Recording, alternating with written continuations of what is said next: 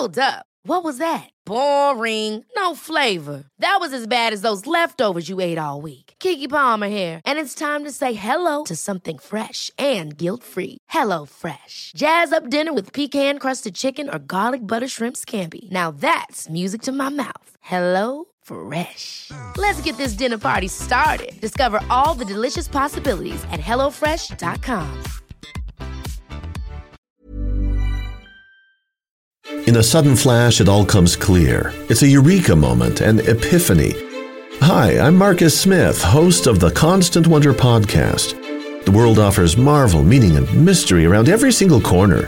In nature, art, science, culture, history, we talk everything from bees and beetles to obelisks and asteroids. Experience the thrill of transformative encounter. We'll bring more wonder to your day. Listen to Constant Wonder wherever you get your podcasts. Hello and welcome to History Hack's dedicated Second World War air power podcast, Hedge Hopping, with me, Matt Bone. As this is our very first hedge hopping sortie, we cannot look past the aircraft that has come for many to epitomise the conflict in the air, the Supermarine Spitfire.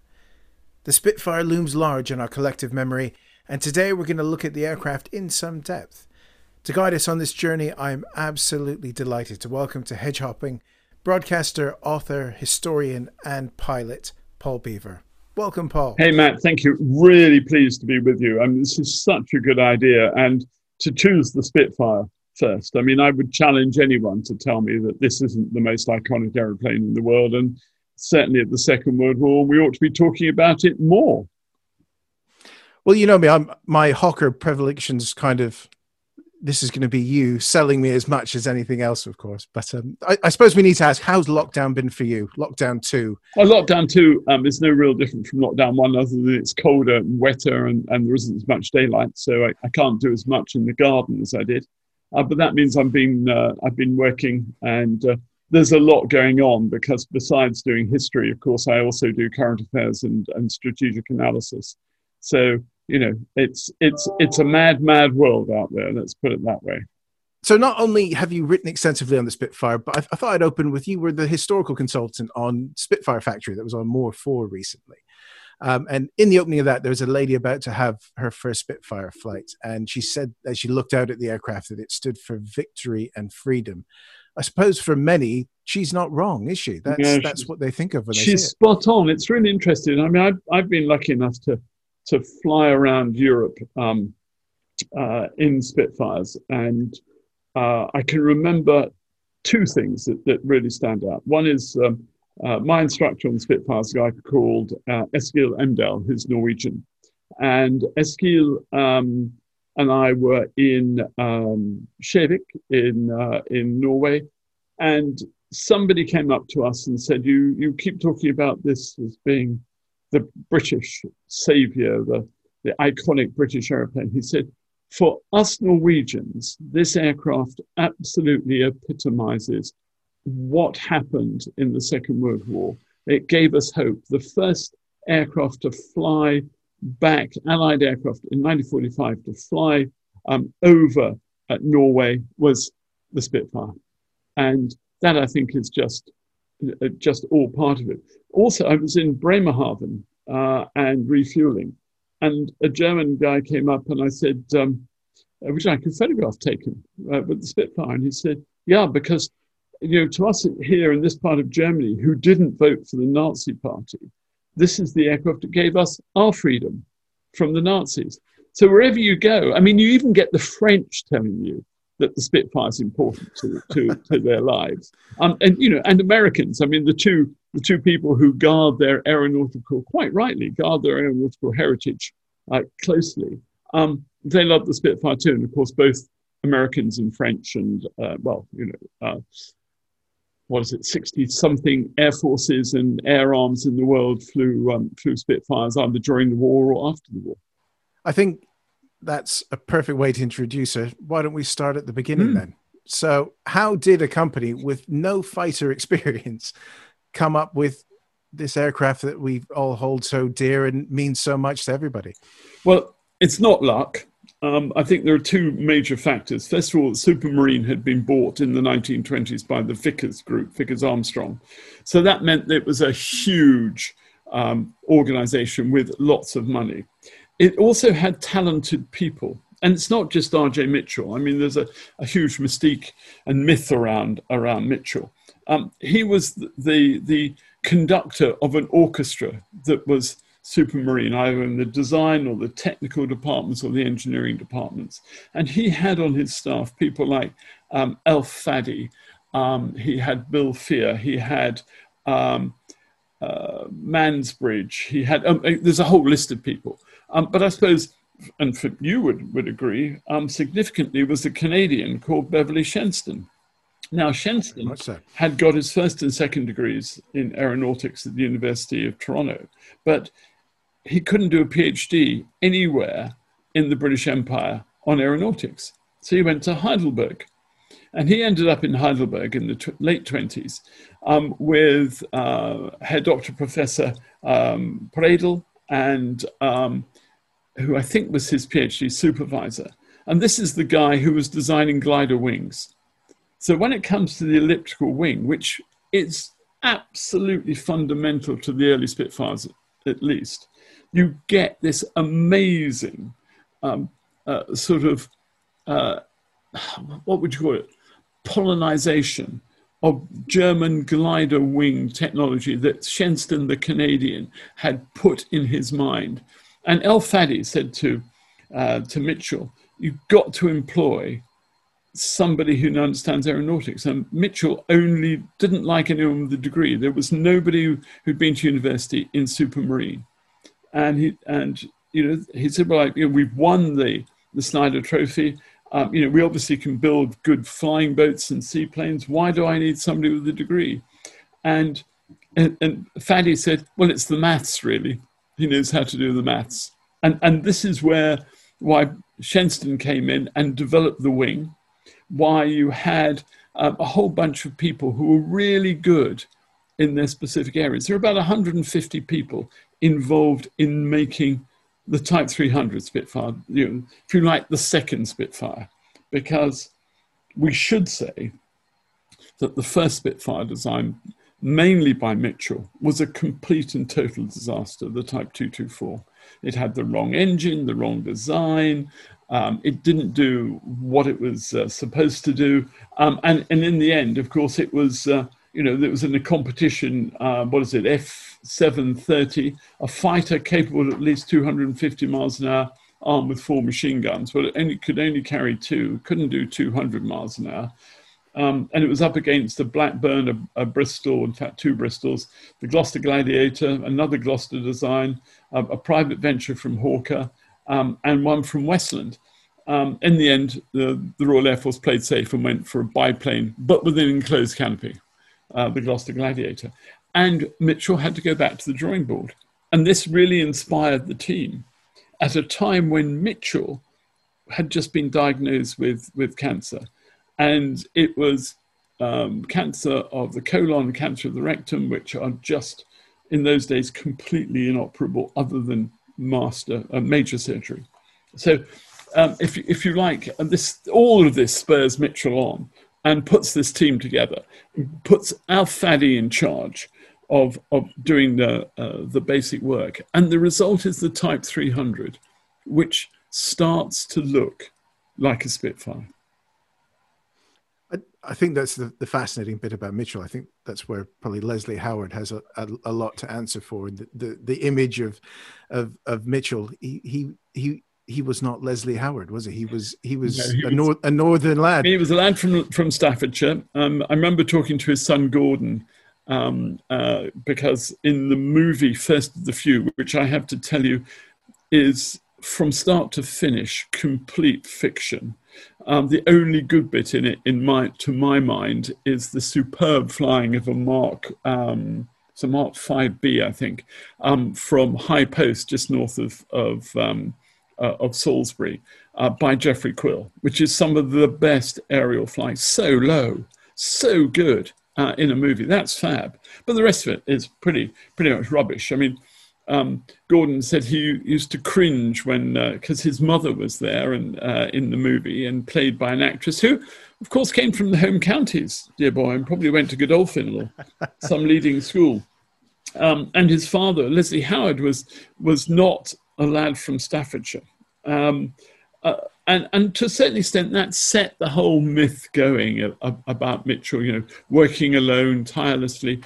Mitchell was better than that. Mitchell knew that he needed the whole team together. And he conducted this orchestra, is the best way. In Spitfire People, I called him the great conductor, because I think that's exactly what he did. He brought his skill, his engineering skill, because he was really an engineer, not a designer.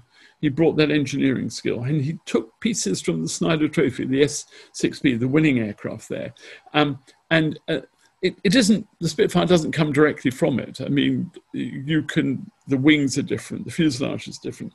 But it's the first time that people really started looking at inline engines to reduce drag. And they started looking at how do you cool those engines and how do you get really good performance. We have to remember that it was only 20 years before that aircraft couldn't fly over 100 miles an hour. And there you had an aircraft that Stainforth, for example, took to more than 400 miles an hour. And that was 1930. That really, really changed the way people looked at aircraft, not just fighters. And I think that's a really important point, that sort of level of conductorship that both him and Cam at Hawkers would have these great people around them that had this melting pot that created these things. It's not a single genius working himself to death for the greater good. But speaking of that, sorry, go on. No, I was going to say, I think you're absolutely right. And I think we had to look at without the charismatic leadership of Cam and of Mitchell and these other great designers, they wouldn't have been the designs. But they couldn't do it by themselves. They just literally, there wasn't enough time in the day to do it. So I think you have to always aim off and allow for that. But you also have to look at the fact that Vickers Armstrong gave them the money to do it, and they had enough political clout to do a design, take it to the Air Ministry, and the Air Ministry would say, okay, what we'll do is we'll write a specification around it, F-37-34, 1934, for a high-speed monoplane single-seat fighter, and it says, based on the private venture Supermarine Type 300. This is, you couldn't do that today. The Treasury would go bananas about it. But it's great that, that they did this and they put together this aircraft, because you wouldn't give this aircraft to Supermarine, who made flying boats. And there's a really interesting story, because in 1938, the Air Ministry wrote to Supermarine and said, after you've built the first 310 Spitfires, we're going to give the contract to another company to build a few more. But we think that the future is in twin-engine, four-cannon fighters, and you're going to build the Bristol Beaufighter down there. So what then happens is really ridiculous, is that a civil servant sees a copy of the memo and goes, well, I won't bother to deliver any more Merlins then. So you get this hiatus in the production of the Spitfire. We could have had another 400 Spitfires in service in the Battle of Britain had there not been this hiatus in 1938. And the problem that Supermarine had is they couldn't productionize the aircraft. Today we have manufacturing engineers, we have production engineers who specialize in doing this. But Supermarine had only built aircraft as a cottage industry. I mean, if you look at the RAF Museum, has got a flying boat there from the Supermarine stable. That hull is the most beautiful working of mahogany you could ever see. And that's what they did. But they had to learn how to productionize. It's, as I said in my first question, they were not a company that made fighters to any degree. This is a departure for them. And you look at, I'm going to bring Hawkers up again. They were pumping them out for everybody at the same time. Well, they would. You see, this is the interesting thing. You had to look at the aircraft industry at the time. Lots of small companies, and they were doing contracts around. I mean, Gloucester built Hurricanes, and people built different aircraft. Ownerships changed. It had all of this going on. And of course, central to the story as well is Lord Beaverbrook. 4 days after Churchill takes power, he's made Minister of State for aircraft production, a cabinet office seat, and told, get it going. And he did.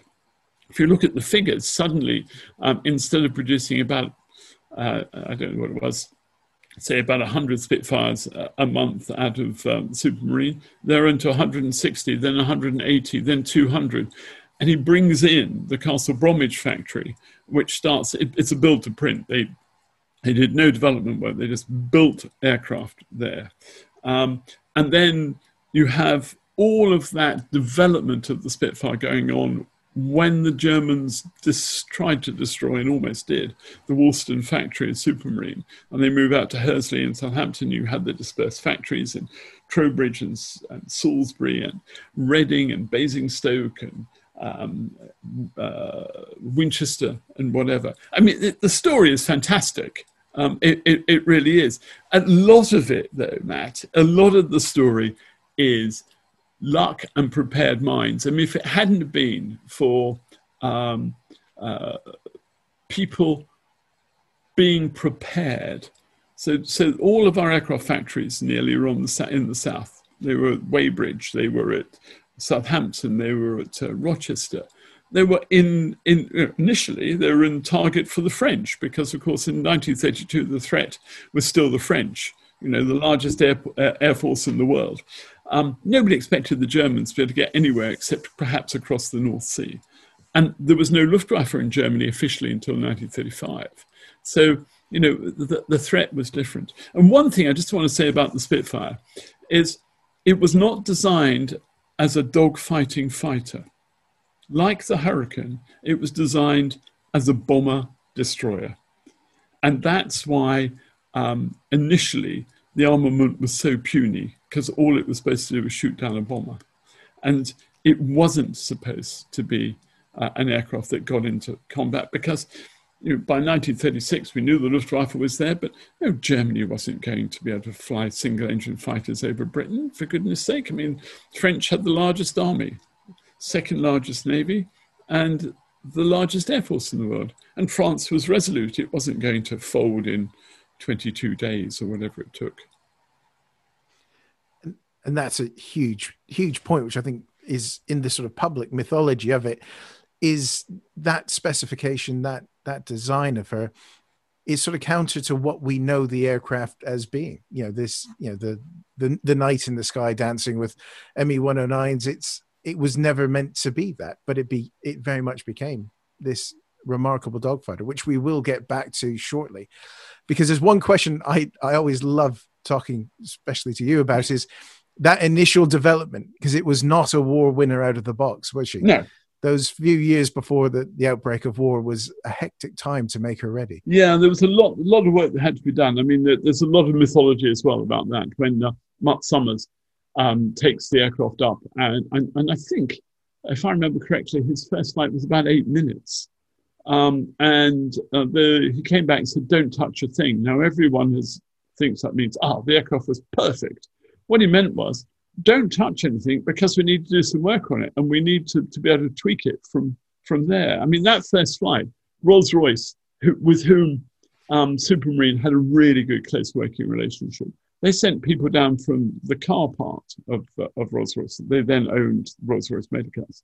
And they polished the airframe, and they polished the rivets. They did all sorts of things to make the aircraft fly well, and it would fly faster. To me, it's absolutely fascinating that this aircraft, it still looks okay. I mean, if you look at the aircraft, I'm going to reach behind me and get my copy of Spitfire Evolution, which of course every Spitfire person should have. And I trust fantastic tome. Yeah, but if you look at it there, the Type 300 looks like a Spitfire. It's got an enclosed cockpit. It's got the Merlin engine that's inline. It's got an elliptical wing. It's got a very graceful fuselage. And that's the key. It's this using the skin of the Spitfire's fuselage to be part of the construction, which made it lighter, more agile.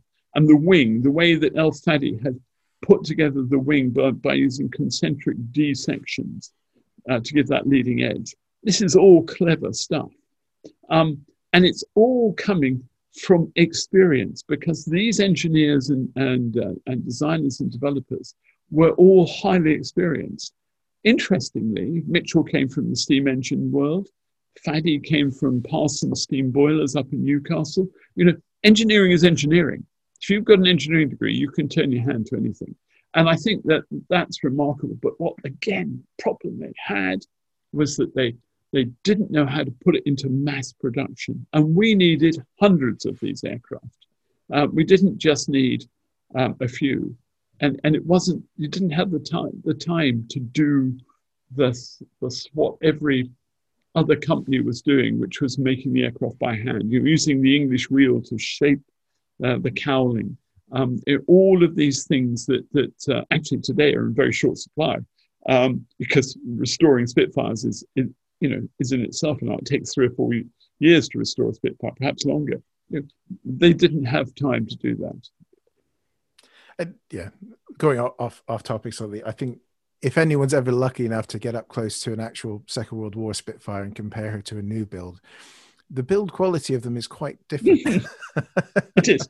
I mean, you look at MH434, and I don't think there's a panel on her that lines up when you compare her to one of the new ones. Well, the skill of Bickerton Heritage Hangar or Arco at Duxford is that the people working there have got the time and have the inclination to make the aircraft better. And they are. These restored Spitfires are, the motor cars are the same. They are now beautiful engineering masterpieces, and they really work. But I find it fascinating that most of the Spitfires in Britain that fly are Mark 9s. Most of them have got the Packard 266 Merlin engine, which originally was built in America. And that, I think, is fascinating. We could go into all sorts of details. The good news is that Rolls-Royce are getting back into heritage and are going to look after Merlins and Griffin engines. And that's going to be a huge weight off everyone's shoulders, because the safety governance of that is now in place. But everyone should go and see a Spitfire. Everybody has a connection with the Spitfire. When I do lectures about Spitfires, people come up to me and say they've got a connection. It might have been that their parents or grandparents worked on them. Even if they've just seen one, they recognize it. But sometimes they think Hurricanes are Spitfires, which is a bit of a problem. We won't get into, because we won't get into that, because that will upset me. Yeah, I thought so. So the Spitfire's moment really comes in the summer of 1940 with the Battle of Britain. We will just mention there was more Hurricanes involved, but we will leave the Hurricane out of this conversation. No, we shouldn't. We shouldn't. We should actually put this in context, I think. Fantastic. I'll send you the £20 for that. Yeah, no, we should. So let's get the sort of throwaway slogans out. 52% of all enemy aircraft down between the 10th of July and 31st of October 1940 were down by Hurricanes. And that includes Spitfires, Blenheims, Gladiators, Sea Gladiators, Skewers, you name it. Oh, and barrage balloons and anti-aircraft guns. So, but there were 39 squadrons of Hurricanes, because there were more Hurricanes. Hurricane first flew, 6 months before the Spitfire, and was in service quicker, because the method of manufacture was different. You could build three Hurricanes in the time it took to build one Spitfire, because it was old. It had stretch canvas over frames, and it was dead easy for people to do. They all knew how to do it. The key to the Spitfire and the Battle of Britain, to me, is we didn't win the Battle of Britain because of the Spitfire. And another myth we need to dispel. We may well have lost if we didn't have the Spitfire. And then you get to these interesting things. And you get it in the Battle of Britain movie. Okay, the Spitfires take the fighters, the Hurricanes take the bombers. Yes, no. Remembering a Hurricane could outturn a Bf-109 or a Spitfire at low level. Remembering that the Hurricane kills on fighters are about the same as the Spitfire kills. So that, this is not a second-class aeroplane, the Hurricane, but the Spitfire had the advantage of having a faster climb rate, something like 1,100 feet a minute, which meant in the combat climb to the patrol line, Maidstone, Canterbury, from Biggin Hill, you had 10 minutes to get height. It could get 15,000 feet, and the Hurricane was there at about 10 or 11, and that's where the bombers were. So naturally, you go for the bombers. The Hurricane also has its machine guns grouped. They're 4 together on each wing, and if you've got concentrated lead, whereas the Spitfire's got its machine guns evenly spaced, well, not quite evenly, but spaced out, distributed down the wing, which is not quite such an effective punch if you don't have your guns zeroed. So there are all sorts of things like this, and it's probably in the Spitfire easier to see out, particularly when they started to change. They put the Malcolm hood on. They started to get an Austin 7 rear view mirror that comes in. There are lots of things, and then you get 100-octane fuel, and that's British. It's not American. It's British. The great thing the Dutch did for us in 1940, when Rotterdam was attacked, they loaded 2 tankers with 100-octane fuel from the great oil refineries in Rotterdam and sent them to Britain. And that was enough to get us going. So there are all those things. I mean, it isn't just the Spitfire, it's the way you use it and what you do with it. I think the 100-octane fuel, that's probably a show in itself, because that was the difference, considering the German B4 and C3 fuels were really bitses of all kinds of different things thrown in. Well, the Germans were on sort of something like 87 octane fuel. I mean, and you look at this, the Battle of Britain, which in itself is worth a show. The Battle of Britain, the Germans were using fields in France to maintain their aircraft. They didn't have the serviceability we had. The other great secret of the Battle of Britain was number 1, number 2, number 3 civilian repair units. And off the top of my head, that's Cowley, it's somewhere in the Midlands, and it's Glasgow, where they would take war-weary, battered, broken Spitfires and Hurricanes and put them back in service. I mean, old Tom Neal would say in 249 Squadron at North Weald, this is Hurricanes, they'd start in the morning with 12, they'd have 8 left at the end of the day. The next morning, had 12 again. How do they have 12? Because the civilian repair unit had worked. If you go to Oxford and you drive on the Eastern Ring Road, there's the BMW factory owned by the Germans. It's actually number 1 civilian repair unit. And the road you go on, the ring road north-south, is a runway, and the road that goes past you go over a flyover is the east-west runway. And the Germans didn't know about it. The Germans, intelligence failure. The Germans did not bomb it.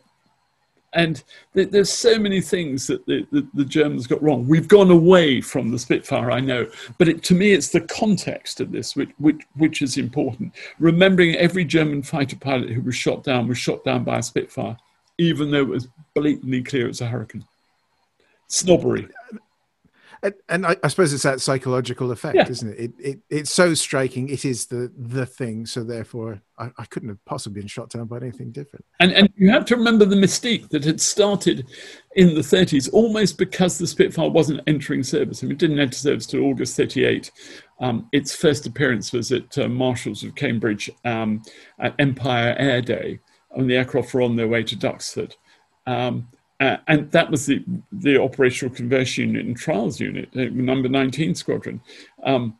3 aircraft went to Cambridge, and everyone went, wow, this is an amazing airplane. Went to Hendon after that, and we started to show off about it. If you read local newspapers, like I did when I was researching for Spitfire People, I was looking for mentions in the factory areas. Everyone mentioned Spitfires. You don't hear a word about Hurricane. So I thought, well, I'll just see what's in Weybridge Courier or the Langley Gazette or whatever. Absolutely nothing. And you have the Spitfire Fund. You don't have the Hurricane Fund. So you have 1,500 Spitfires, all really coming through the Battle of Britain, which are bought by people spending £5,000. And I like to to quote, 23 bought by the people of Argentina, neutral and not in the war. There's all sorts of interesting pieces that come out. I mean, the Spitfire, as I say, touches everybody. All of us have had grandparents or parents or great-grandparents who gave money for the Spitfire Fund. I don't suppose there was a single person in Britain or the Commonwealth who didn't, and other countries as well. Ever catch yourself eating the same flavorless dinner 3 days in a row? Dreaming of something better? Well, HelloFresh is your guilt-free dream come true, baby. It's me, Keke Palmer. Let's wake up those taste buds with hot, juicy pecan-crusted chicken or garlic butter shrimp scampi. Hello Fresh.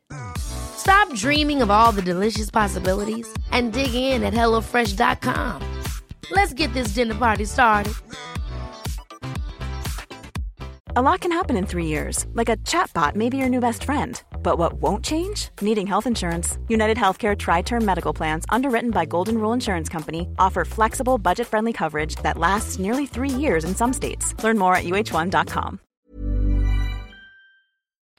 It's incredible that the mythologizing of the aircraft starts almost at the beginning and only grows through it. The thing that always sticks in my mind is that the Battle of Britain was exactly what the Spitfire and the Hurricane were designed for. Essentially, point defense in a coordinated system. Yeah.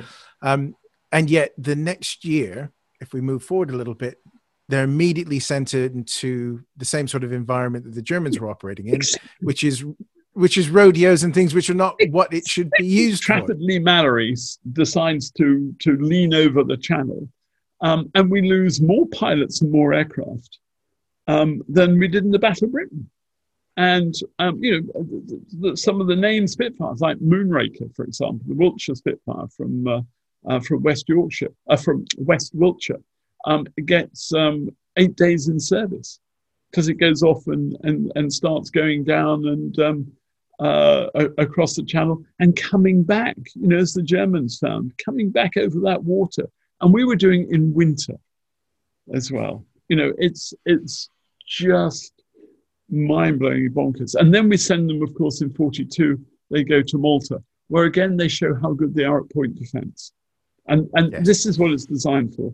People say, oh, the Mustang's a much better aircraft. You go to Berlin, fight for 20 minutes and fly back again. Yeah. That's what it was designed for. It did. That's what it said on the box. In the Spitfire box, it doesn't say that. The Spitfire box says day, fighter, interceptor. Yeah, it's that much maligned quote, which is, the Mustang couldn't do what a Spitfire did, but it did it over Berlin. And you just shake your head and say, well, there's... Yes and no. And you can make a whole, Merlin engine, the Malcolm hood, all of the intakes, all the design stuff. I mean, the Mustang, designed by a German in America with Brit technology, built by a company that had only built trainers before. I mean, there's a great analogy actually with Supermarine and Spitfire, with North American building the Mustang. It's amazing what you can put your hand to if you're an engineer. Very much so, yeah. And I think this is a great part to talk about engines, because I think for most people, the two Spitfires that they probably most know would be the Mark V and the Mark IX, mm-hmm.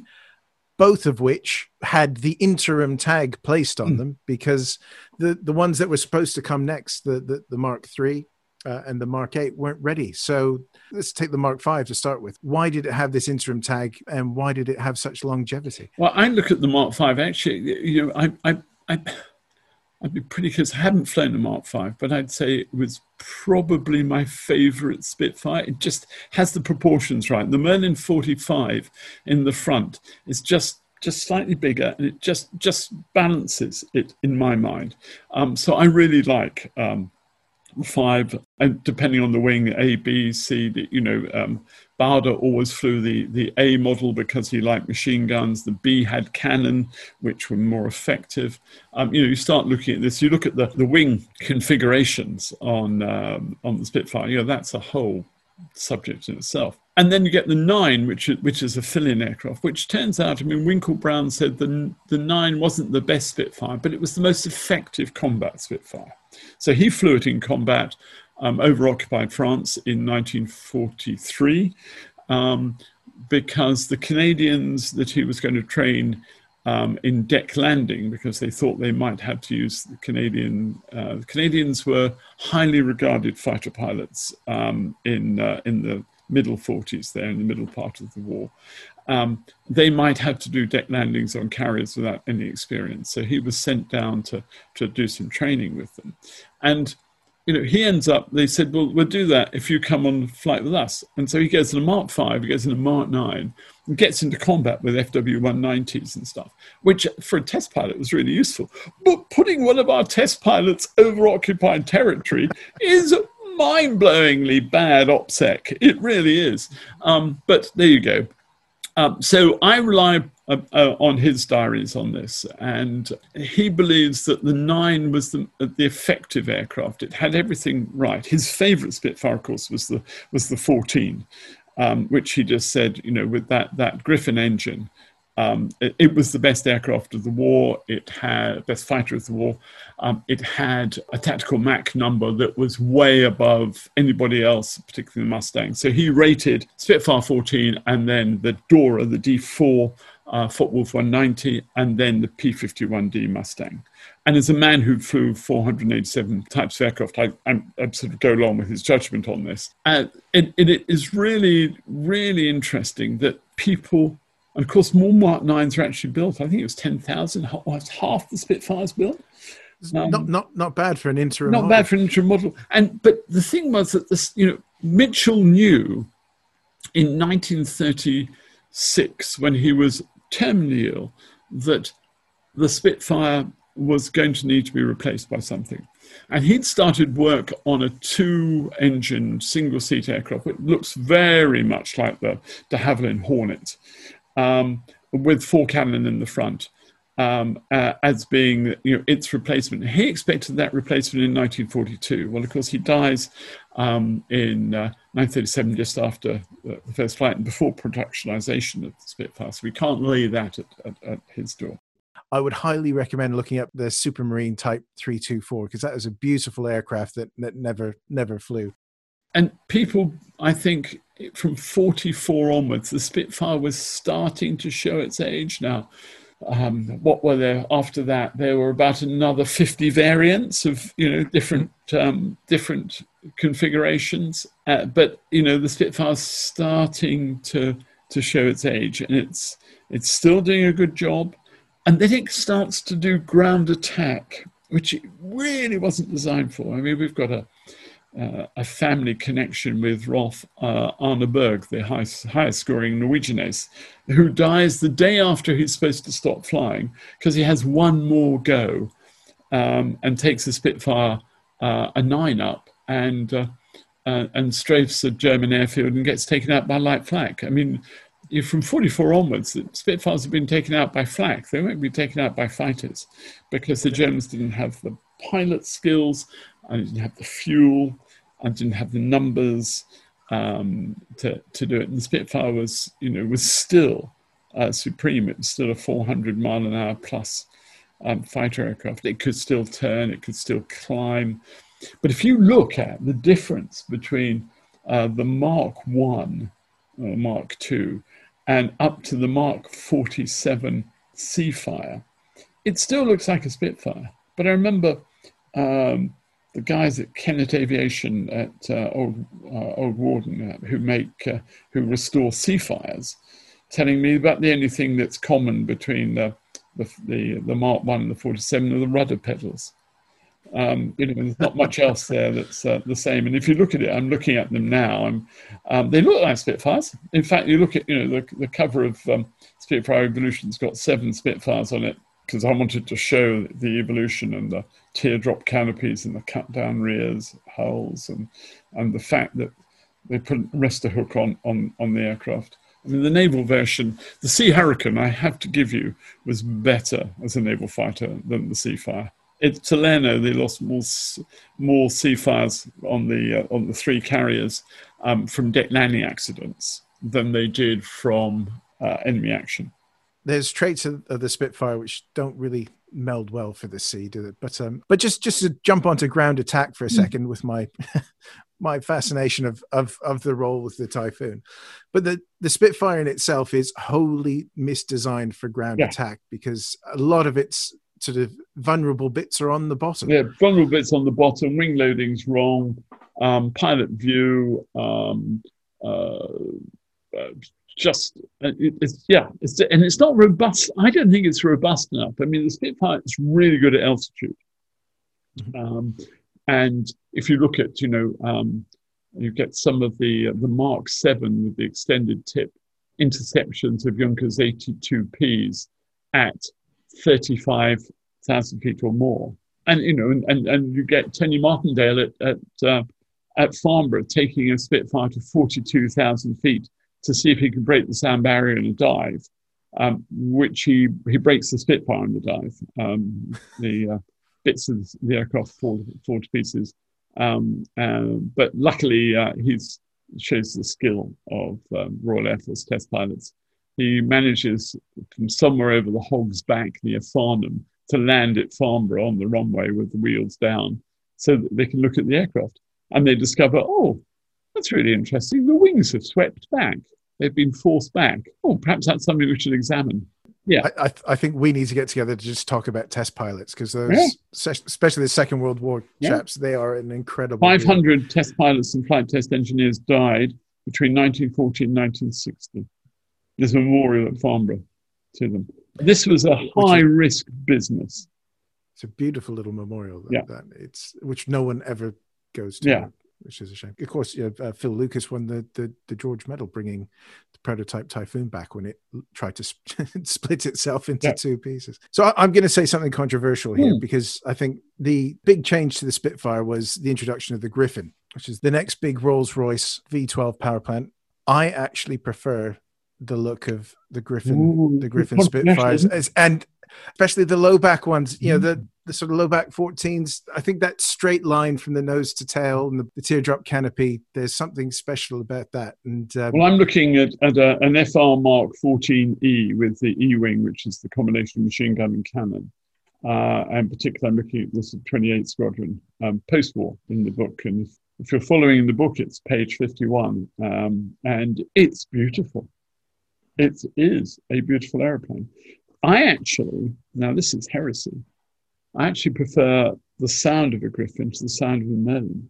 So, the Mark 19, for example, the Rolls-Royce Spitfire, I think that's a beautiful aircraft. And you can hear it 5 miles away. It's just fantastic. But who in their right mind decides it's going to go around the other way? Who in their right mind? Everyone's got used to holding the rudder down for takeoff in the Merlin because the propeller turns to the left, and then you get the one that the Griffin turns to the right. So, Joy Lofthouse, the most gorgeous lady who sadly passed away about 5 years ago, ATA delivery pilot, delivered 400 Spitfires, told me about her first flight in a Griffin, picking it up from Eastleigh. Nobody told her that this was different. So and in her pilot's notes, had just given her the speeds. Pilots fly by numbers. You want to know your stall, your approach speeds, all of this stuff, and you memorize them. So I can remember almost every aircraft's number sort of grouping I've got. I have to say that if I haven't flown for a while and I'm flying suit, I tend to write them down, but on my flying suit. But the interesting thing to me about this from her perspective is she said that so she gets into the Spitfire, and she gently opens the throttle as you're supposed to, and it starts to move. She thinks it's a bit strange, so she applies rudder. She applies the wrong rudder, of course, because she thinks it's a Merlin, and the aircraft goes off at 90 degrees between two hangars. And she said, "This is fine. I'd managed to get back into control." And then I saw the Southampton barrage of all the balloon cables. And she said, "This is the stage when even a lady is allowed to swear." And so she sort of, she gets airborne, gets to altitude and sorts herself out, as she said. And this is the lady who said to me, when I said, "Can you sum up in one sentence the Spitfire?" And she said, oh, yes. She said, that's really easy. She said, the Spitfire in the air is a well-bred lady, not a single vice. On the ground, it's a right bitch. And I thought, coming from a 90-year-old lady, it was just fantastic. And it really does sum it up, because you don't finish flying the Spitfire. It's not the landing, it's not taxiing in, it's not shutting down. It's when you're having your first beer in the bar that you've actually officially stopped flying it, because it has a terrible tendency to do things to you. I think, that the myths and the thoughts about it is, you always hear the line that you wear a Spitfire as much as you fly them. These are high performance, very delicate aircraft to fly. You fly them. What are some of the quirks that you noticed when you were in a Spitfire that sort of stood out to you that maybe made you think, I'm glad I didn't have to do this in combat? Oh, there are a number of things. I mean, first of all, you have to remember a Spitfire is there not for its beauty, it's there to kill. This is an air defender. So this is designed to kill the enemy and stop them from killing us. It's a war machine. And we can eulogize it and say how beautiful it is, because today we don't need to use it in service. I think that's absolutely right. There are things about it. So I've also flown the Mustang, and the first thing you notice about the Mustang is it's designed for big Americans. It's got a comfortable cockpit where, strangely enough, all the instruments and levers are in the right place. So who in their right mind decided that it's an engineer, decided that the Spitfire, you have to, on takeoff, to retract the undercarriage, you have to change hands. So you take off with your left hand on throttle quadrant and your right hand on the stick, and you get airborne. Then you've got to do something about flaps and undercarriage. That's on the right-hand side. So then you have to take your left hand off the throttles and stick it onto, making sure you've done up the friction nut, onto the stick, and then move your right hand across and start dealing with flaps and undercarriage in a window of speed. So you'll notice that even some of the great exponents of the Spitfire, like Rats Ratcliffe and Eskil Endell and Matt Jones, when they take off, you do notice there's just a little wobble.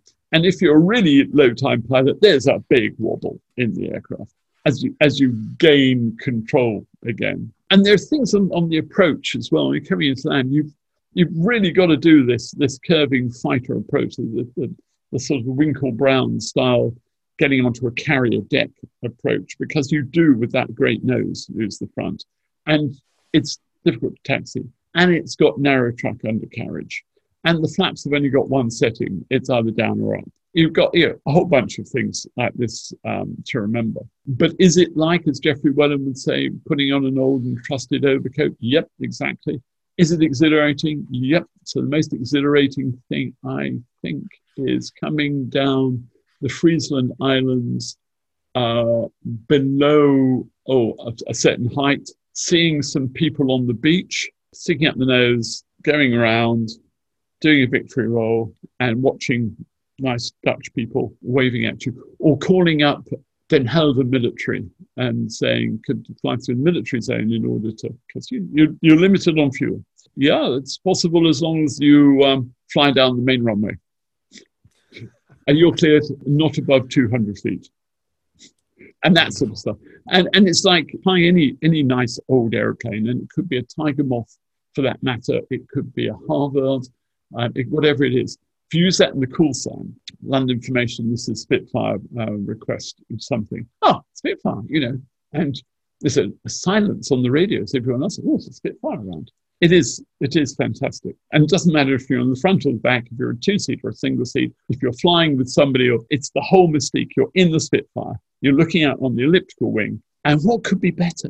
I mean, I'd challenge anyone to say that it isn't, inside or outside, the most beautiful airplane. Because most beautiful aircraft you fly in, don't look as good inside as they do when they're standing on the ground. But the Spitfire does. It is even when it's been desecrated with having a second cockpit and having moved the first cockpit 89 inches further forward to maintain the CG, it's still a pretty fine looking machine. And I just don't think anyone's come up with anything quite like it that since. I mean, I'm a bit biased. I quite like the Beaver, but then that's because I used to display it in the army. You know, that's an airplane built for it. If people don't know it, it's a big radial engine, high wing box with some wings on that can land in about 70 meters and on floats. It's absolutely magical. Large part of my childhood was watching beavers up in the mountains in Canada. Yeah, absolutely. So you would have seen them, and they're still around now. And you know, I'm in a movie called Immortal Beaver with Harrison Ford, and a few of us spent a day in Downsview in Canada at First Flew, including, we had everyone there actually. We had the a whole bunch of Canadians there, fighter racers and whatever, Spitfire pilots all, and we all eulogized about this airplane. It's just really a box, very big engine, it makes a beautiful noise. But we digress. So the Spitfire starts to run out of capacity, but we haven't talked about photo reconnaissance. We haven't talked about making the wing wet into a Bowser, so you can fly from Benson to Peenemünde on the Baltic coast, spend 12 minutes photographing, come back over Berlin, still have some film, so take another 2 minutes of film down the center of Utter den Linden or whatever, and then just about, because the wind's changed, managing to get to Masterton Heath in Suffolk. And that's not unusual. It's almost an everyday occurrence. And, you know, if it weren't for Spitfire PRs, we wouldn't have known about the V1, the V2.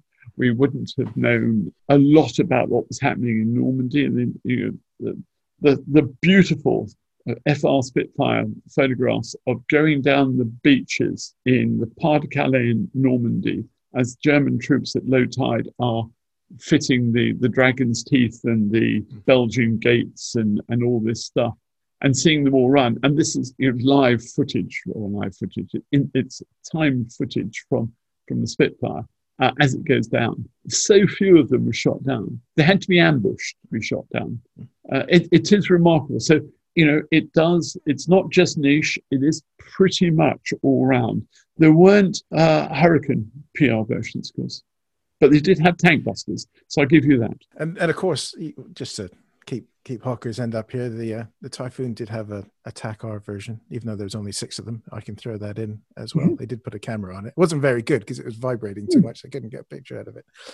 I think probably in this strange 2020, the most visible Spitfire is a PR Spitfire, is Arco's NHS Spitfire, which I think has been doing sterling work all year with raising money for. What a brilliant idea! NHS. What a brilliant idea! Yeah. What is fundamentally our icon today is National Health Service. It's our religion. What was our religion 80 years ago? The Spitfire. But bring the two together. I mean, John Romain's brilliant at putting that together. You know, when I first heard about it, I went, "Oh yes, I wish I'd thought of that. It is so good. It is so clever. It is so the right thing to do." But we do see Spitfires, and of course, it's been really sad. You know, I'm a flying display director. We've had no or very few flying displays. I do a lot of work for the Boltby Flight Academy at Goodwood, and there's been very little work that's been done, which is so sad because we love the Spitfire.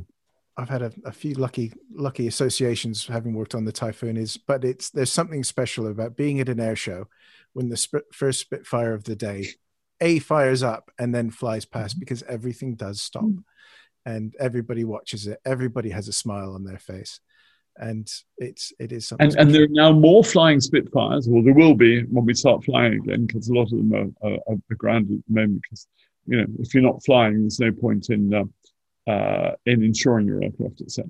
There are now more flying Spitfires than there were 5 years ago, 10 years ago, 15 years ago, 20 years ago. And there will be more. There will still be more. You know, if you look at the Spitfire factory, which is what you best can describe Biggin Hill Heritage Hangar. I mean, that TV series that's just been on really shows that. You know, there they are this year. What have they got? They put a Greek aircraft back into the air. They put a Russian aircraft back into the air. They've worked on BBMF aircraft. They've done, they're still doing flights. That's real Spitfire City at Biggin Hill. And if you live anywhere near I'm sure you're used to seeing it. You live in Sevenoaks, you get Spitfires all the time. I was down the Capel of Thurn Battle of Britain Memorial just before the second lockdown, filming a podcast for the Army Flying Museum on the Spitfire, on the Battle of Britain, and standing there doing a piece to camera, and I heard this noise, and there's a Biggin Hill Spitfire. It comes hurtling across the top. I mean, what can you do except go, oh my, there's a Spitfire. I wish I'd planned that, but I hadn't. And just watching it, and then get back to talking about the Battle of Britain. I'm glad to say it's in the program. Wonderful. There's a couple of questions really that, because our love for the aircraft wasn't really there in the middle 50s when she stopped her service with the RAF. What happened to them all? This is the question we get with the Typhoon a lot, is why did we get rid of them? Yeah, well, why do we get rid of everything? Room, expense. People tend to not bother. There must have been 12,000 Spitfires left at the end of the war. We sold some, places like Burma and Thailand and the French.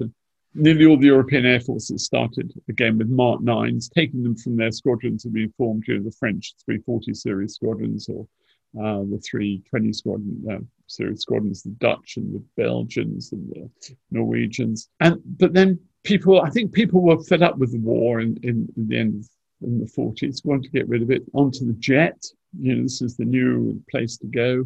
Let's just get rid of them. A few sensible people kept some bits and some spares, but I can remember when there was probably only one Spitfire left flying, Gulf Alpha India Delta uniform, I think. I remember as just about a teenager, cajoling my mother to drive me to somewhere to see it, so I could put it in my logbook of airplane numbers, because like all good historians, I started as a Regis spotter. And I think you look at all of that and you say, well, why didn't we keep more? Well, luckily, at Biggin Hill, they kept 3 Mark 19s, which became the backbone of the Battle of Britain Memorial Flight, and they found others. We're able today to take them off.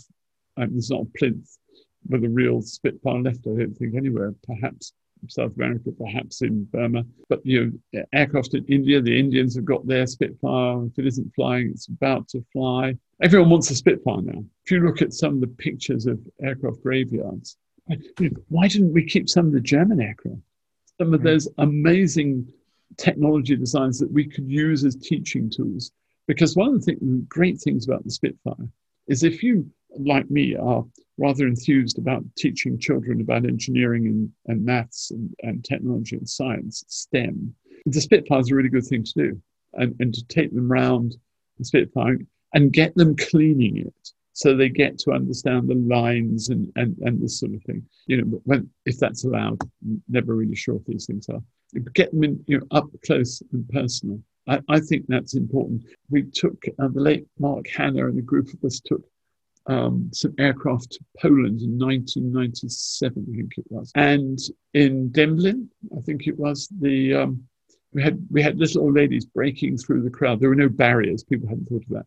Little old ladies breaking through the crowd and would sort of shuffle up to the Spitfire, touch it, genuflex, and say tack,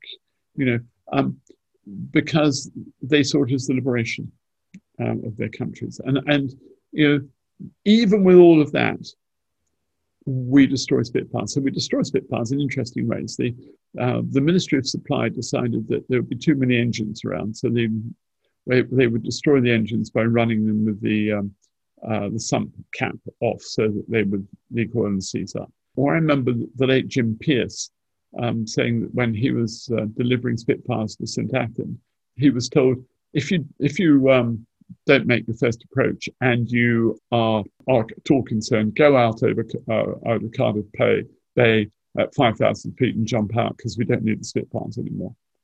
And today people are finding Spitfire wrecks to get the plate so they can rebuild the aircraft, because Peter Monk at Biggin Hill can rebuild you a Spitfire around a plate. And so if you've got a plate, you've got a Spitfire. It's that forward-looking, I guess for me, it was always that forward-looking moment, isn't it? That let's move on. We have something new, and let's forget about the darkness that is had overtaken us for. But we're still doing it today. I mean, but people talk about restoring aeroplanes to flying condition. You could easily do that generation up to about the Spitfire because they're easy to maintain and easy enough to fly.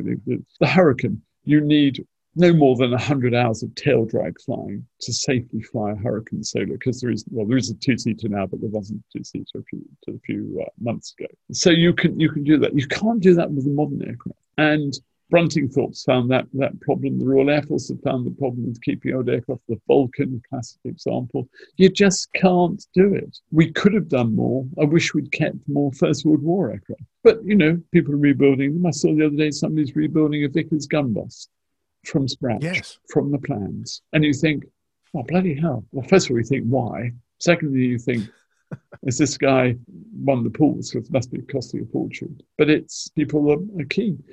Aeroplanes should be in the air. If they're museum examples, they should be like Duxford and Bigham Hill and other places do, Sywell does, is you put these aircraft into the air. I don't agree with this, we put it away and polish it in a museum. Airplanes are designed to fly. Tanks are designed to drive. Ships are designed to go on the sea. There's something different about an aircraft that actually flies. You compare a Spitfire to one in, say, at Hendon to one that's at Duxford, which has a little bit of oil dripping out of it, has that wonderful, wonderful smell. Yep. It's night and day, really, isn't it? Yeah, it is. And I don't care what people say about, it's not an original Spitfire because the wings have been redone or whatever. No, it's not, but it's done with the same loving care, and actually it's probably safer and will last longer. I mean, what does the RAF say? That the Lancaster will last another 50 years. Great. That means my grandchildren will see it. I don't think I will. I'll be very old. But my grandchildren will. So that's good. To all those who are keeping these aircraft in the air, thank you so much. Oh, absolutely. It doesn't matter who you are, whether you're in the service or civilian or all these volunteers that help. There's some really great people out there. But I would say, transfer your skills to a new generation, please. Apprentices and whatever. We need people to keep these going, because my generation, we're now getting on a bit. Definitely. And there's incredible opportunities for young engineers in aviation, whether it's historic or modern. If you're listening and you're interested, just Google it, because there are a lot of apprenticeships, especially now that are being funded. But I think that's a great place to start wrapping this up. Paul, thank you so much. That has been wonderful fun. And I must say, you have a new book coming out, which I'm very excited to read, about Winkle Brown. When will we be able to get our hands on it? Not for a while, not to 2022, because I'm a victim, as so many other people are, of the slowdown in the publishing business. They're basically publishing their backlists and the books they've already got in print. So it won't be till 2022. But I'm busily working. I'm looking at doing a few other projects book-wise at the moment. And there's always something to write about, which is the great thing, and always something with a bit of the Spitfire. So I contribute to the Spitfire Society magazine a lot. So if you're not a member of that, you ought to be. There's also, of course, the Hurricane Society. There isn't a Typhoon Society yet, is there? There is. There is a group that already is, the Hawker Typhoon Preservation Group. Okay, you can visit them at hawker-typhoon.com. They're doing great work. So, there are all these places out here, and we're always looking for new and interesting stuff. And I keep finding it. There's a brilliant company up in Lancashire, CCM Motorcycles, who are building Spitfire motorcycles, and you can have your motorcycle in the colours of a Spitfire, and I'm the guy that tells you the colours that you can, or you come to me and say I'd like it to be. I come from St Austell, so I'd like the St Austell and District Spitfire marking scheme, which happens to be a Mark 7G PR aircraft that was painted pink, and the guy went, pink? Yep, afraid so. PR pink. So it takes all sorts. If he actually goes ahead with it, he'll be, I think, a very brave biker. But still, Real men are not afraid of pink. Thank you so much for that, Paul. Like I said, the Winkle Brown book is out in 2022. We have not finished talking about the Spitfire. We will be back, hopefully, with more guests to talk about her legacy soon. But watch this space on that. To everyone who's been listening, thank you very much. And Matthew Bone signing off. And please remember, it was the Second World War. It was not a sequel. Thank you very much.